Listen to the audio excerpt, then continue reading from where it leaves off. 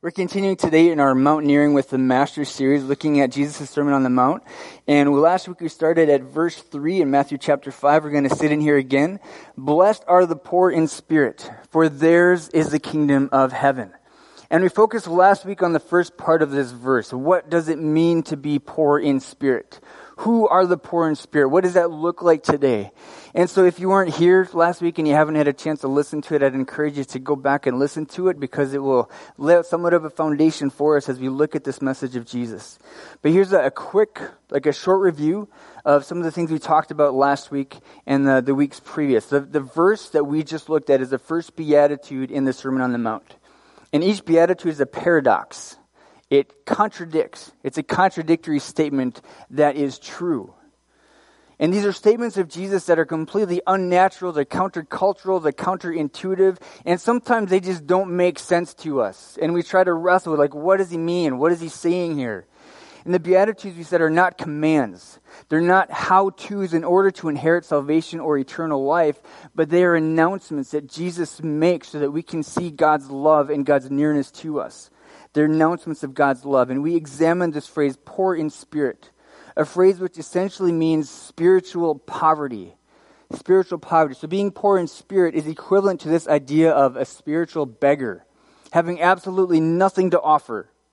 Nothing to offer. And I submitted the idea that the poor in spirit doesn't mean humble-minded necessarily. There are a lot of places in Scripture that say that we want to be humble, and that's the attitude and posture we want to have. But I think that this is saying something a little bit different. It doesn't mean that we necessarily recognize our need for God so that we might become blessed. And it doesn't mean that we try to become poor in spirit, because poor in spirit is not a good thing. It's spiritual poverty. It's spiritual bankruptcy. It's not a noble or praiseworthy thing. It's poverty. Impoverished. And Dallas Willard said the poor in spirit are people who are spiritual zeros. They're bankrupt, deprived, deficient. They're spiritual beggars without a wisp of religion. And the reality is the poor in spirit are blessed simply because Jesus has redemptively moved upon them. Because Jesus has moved upon them. And we see how Jesus demonstrated the rule of the heavens to the poor in the spirit as he met those in need, as he healed the sick, as he cast out demons and invited those who were spiritually bankrupt to follow him. He didn't push anybody aside. And we looked at several examples of Jesus to demonstrate his posture toward those who were poor in spirit. And so today is hopefully going to be a little less teaching and more participatory, just to freak some of you out. But we're going to briefly take a look at the phrase kingdom of heaven. Kingdom of heaven. And this is something that we're going to revisit again and again as we look at the Sermon on the Mount, because it really is a picture of what the kingdom of heaven looks like and what the rule of that is. So when we hear phrases like kingdom of heaven, a lot of times when we first hear it, we'll kind of think, what does that mean? And then at some point we'll just have it in our mind, and then we have this picture, we have this image, so when we hear kingdom of heaven, it's just kind of there, right? But I want you to just think in your minds, what do you think of when you think of kingdom of heaven? What is Jesus talking about? Is it a place? Is it something in the future? Is it what happens when we die? We go into this kingdom of heaven, or is it something different? Because what the kingdom of heaven refers to is God's kingly power that is exercised over creation and people. It's his kingly rule in the lives of people and of nations. And the kingdom that Jesus preached, it was this kingdom that Jesus preached over and over again. It was the theme of his ministry. He preached the kingdom. We read in Matthew 4:23 that Jesus traveled throughout the region of Galilee, teaching in the synagogues and announcing the good news about the kingdom. And in Mark 1, Jesus announced, the time has come, the kingdom of God has come near. Repent and believe the good news. So the kingdom of heaven, it's not a place. It's not another name for heaven. It's not a place that we go to when we die. It is a kingdom now. It is a kingdom that is both present and future. Both present and future. It's a kingdom that was initiated when Jesus came on this earth with his earthly ministry. And it's a kingdom that will not be perfected until he returns again and fully establishes his kingdom right here on earth. And so Jesus' Sermon on the Mount is largely teaching about what it means to live under the rule of this kingdom. What does that look like? And this is good news, the good news of the kingdom, because this is a kingdom where things are completely flipped upside down. Unlike the rule of the Roman Empire or the Greeks or the Jewish leaders or the US of A or China or any other ruling system, the kingdom is for those who are poor in spirit, those who mourn, the meek and merciful, the pure in heart, the peacemakers, those who are perfect, who are persecuted. All of these people are blessed. God blesses them. This is a kingdom that opposes violence and retaliation. It opposes coercion through power.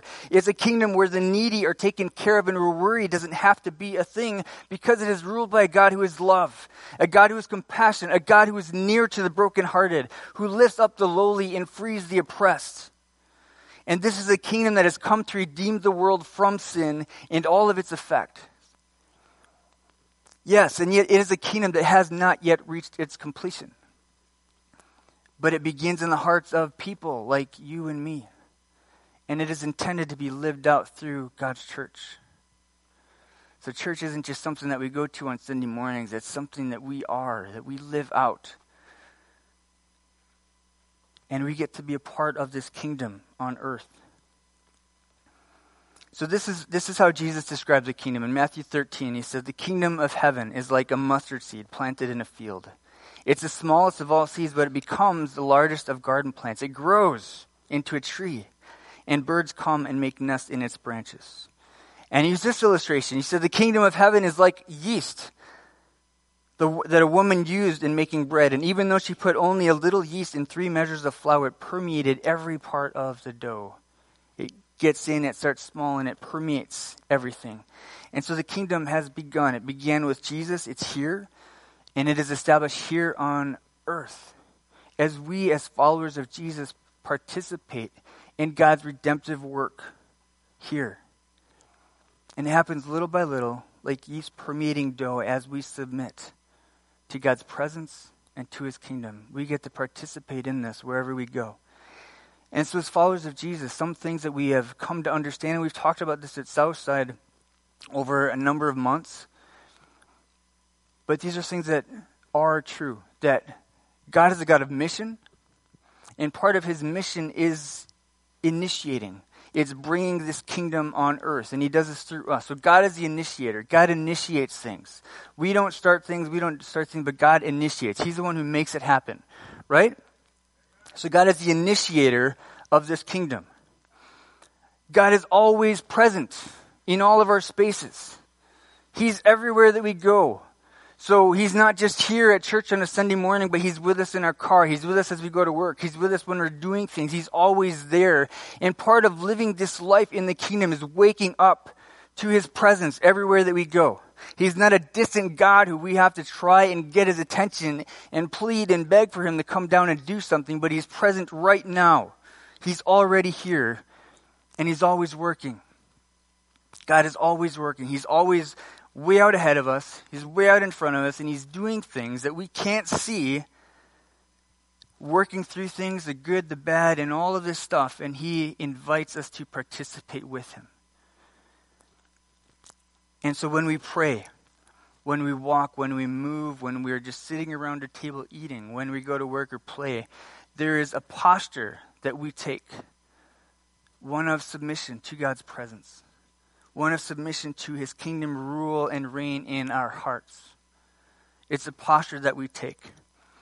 So it's living in this awareness that God is always present. He's right here, right now. And it's learning to have a continual posture of, Lord, I recognize your presence right here, and I submit to your presence. I submit to your reign. And so if you're at work and one of your coworkers just did something pretty awful to you and you want to bash his teeth in, which I know we never ever want to do, right? But it's having this posture to like, Lord, I've been wronged and I want to kick this guy's mouth in. But I know this isn't you, Lord. I submit to your presence. I submit to your kingdom rule, Lord. Help me to see through your eyes. Help me to love this guy the way that you love him. Help me to see the bigger picture of what's going on here and free me from my own desires to do something and take control of the situation and make things happen that I want, right? Or maybe you're having a an argument with your spouse. Not that that would ever happen. But you're like, Lord, I submit. Please do something with this woman.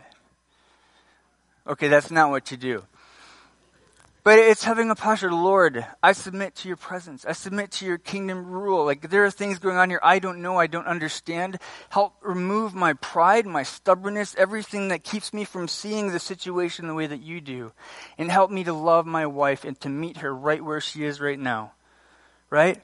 Or maybe if you're feeling worthless and you feel like you're shamed and you feel like nothing is going right. You feel like you're ignored, like God doesn't see you, nobody sees you, and you want to give up.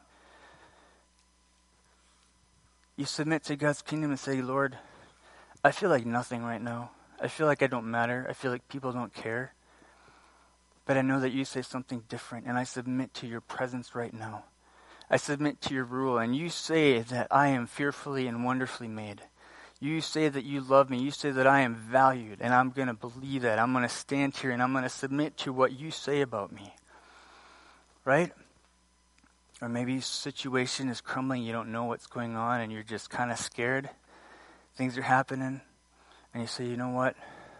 Lord, I have no idea what's going on right now, but I know you are working. You have a plan in this, and I'm just going to submit to what you have for me right now. Help me to embrace this moment and see where you're at work. It's all part of becoming a disciple of Jesus, of living in this kingdom, of submitting to his presence everywhere that we go and everything that we do. And so when we put these two pieces together, we see the poor in spirit, God's posture, the posture of Jesus towards those who are poor in spirit, how he cared for them, he loved them, he met them right where they were. And then this idea of the kingdom of heaven that we get to participate in, that we get to be a part of. And we look, how do we do this? How can we bring the kingdom into this world to those who are poor in spirit? What is the posture that Jesus would take if he were in my situation? How do I submit to him? And often, I talked last week about cultural blinders, or we just kind of don't see reality or things as people are because we have this idea in our heads and it's just normal. And those are things that God wants to expose. But oftentimes, the poor in spirit might be people that we don't like, that we're uncomfortable with, that we kind of shy away from and don't want to get around them because it's uncomfortable. And I submitted a few examples of what this looked like. I'm just going to go through them again. But people like the homeless, the lame, the foster child, the victim of human trafficking, and the buyer who pays for her services. Victims of domestic abuse, and even the abuser. And I'll just share a story. In the last couple of weeks, Jess and I and a couple others from church here have been involved with a refugee family here in Sheboygan. And things kind of blew up out of nowhere. And we found out that this husband was abusing his family, and they ran. The mom took her kids, and she fled for her life because she didn't know what would happen to her. She thought that he might kill them, right? And that's terrible. Absolutely terrible. And our first thing is like, how could this guy do this? What is the matter with this guy? Like, and you want to punch his face in, right? I'm being kind of violent today. I don't know what's up with that. But when we hear his story and we realize that when he was a little boy, he was abused, he was beaten, and he's had this hard, miserable life, and it did all these things inside of him to make him the way that he is. And no, it's not good. No, it's not okay, but this is a broken man. He's not just an abuser. He's a man that made in the image of God that has been broken over time. And he's God sees that. God sees it. Sometimes we are so quick to label people as what we see right there in the moment, but we don't realize that there's a story behind that. There is brokenness that have made each of us what we are. And so God is for even the abuser, the illegal immigrant, the refugee, the person suffering from mental illness, the addict, the drug dealer, the single mom, the deadbeat dad, the woman who had an abortion, the homosexual, the transgender person, the Muslim, the Buddhist, those in generational poverty who have no idea what it means to live a normal life because that's all they've ever known. The same ones who have messed up time and time again, who are filled with absolute shame and convinced that they're not worth anything to anyone. To all those who are unworthy of or attention or compassion. These are the kinds of people that Jesus wants to say, you have access to the kingdom. The kingdom of heaven can be yours. The kingdom of heaven is yours.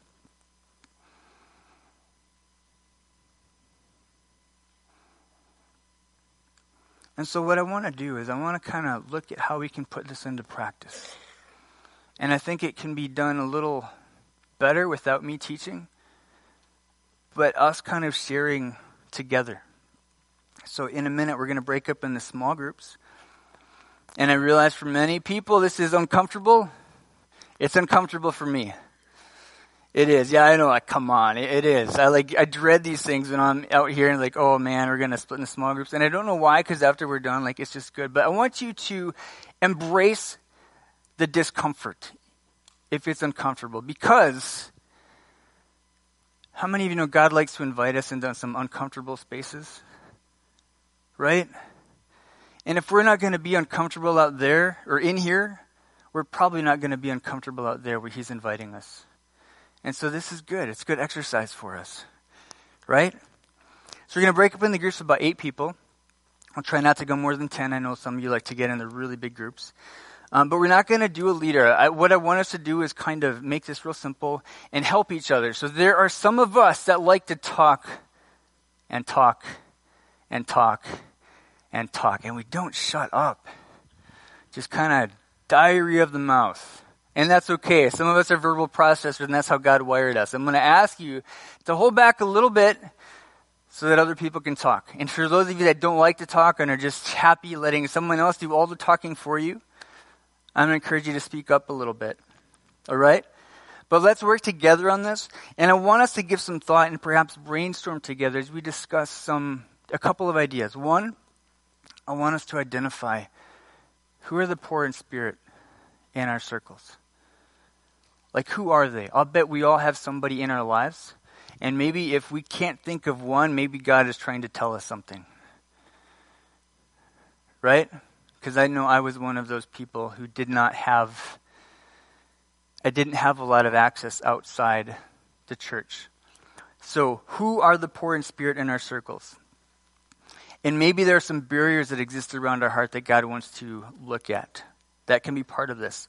And how can we faithfully submit to God's presence and to His kingdom and embody the posture of Jesus to those who are poor in spirit? How do we faithfully submit to God's presence? And we're going to have these on the screens so that you can see it and look at. But the question I want us to examine ultimately is, what might Jesus be inviting us into? Who are the poor in spirit around us? And there might be a person that comes to mind. It could be a group of people. I don't know. But who are they, and what might Jesus be inviting us into? And before we do this, I just want to note a few things. God is a God of love and compassion. He's a God of invitation. And we see this in the life of Jesus again and again. He didn't ever push people away directly. He invited them. He allowed them to follow, no matter what their background was or where they were. And it was always them who decided it was too much. They weren't going to follow. He didn't give them a list of demands that they had to do. And so as participants of Jesus' kingdom, again, we can bring the kingdom with us into all of these different spaces as we submit to God's presence. And one other thing, a lot of times when you do these kinds of things, we come to this idea like, oh, the church should do this. We should get everybody together, and all the church can do this thing to meet this need. And while that's great, I think sometimes it alleviates us of responsibility, and it pushes it all on Pastor John or on the elders or something that's their issue. They have to figure out how to make it work when God wants to invite us into something specifically as individuals, maybe as a family or as a group of friends. But it starts with us. It starts with us, right? And so ultimately the question is, how can we submit to God's kingdom and faithfully embody the posture of Jesus to those who are poor in spirit? You ready? It'll be okay. And here's something else too. As we were singing, I realized this. Like, there are probably poor in spirit right in this room. And if you're like me, you'll be so focused on this task that you will miss what is right in front of you. Be sensitive to that. because you might be an instrument of God's kingdom right here and meeting the needs of someone who is poor in spirit and needs to know Jesus' love right now. So don't get so stuck on the task that you miss Jesus. Yeah? Okay, I'm going to pray and we're going to split into groups. You can pray with me. Father, God, we submit to your presence. We recognize your presence right here. And Lord, help us to lean in and listen to what you are saying to us. We don't have to conjure something up. We don't have to think so hard and make this happen, Lord, but you want to speak to us right now. So Lord, help us to have ears to hear so that we can hear you, so that we can look at those that you bring to mind. And Lord, help us, transform us, change us, help us to repent to your way of thinking and to learn how to bring this posture of Jesus to the poor in spirit and to those around us in our very own circles.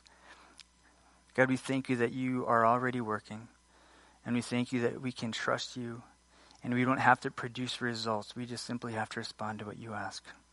So have your way in this time, we pray in the name of Jesus. Amen.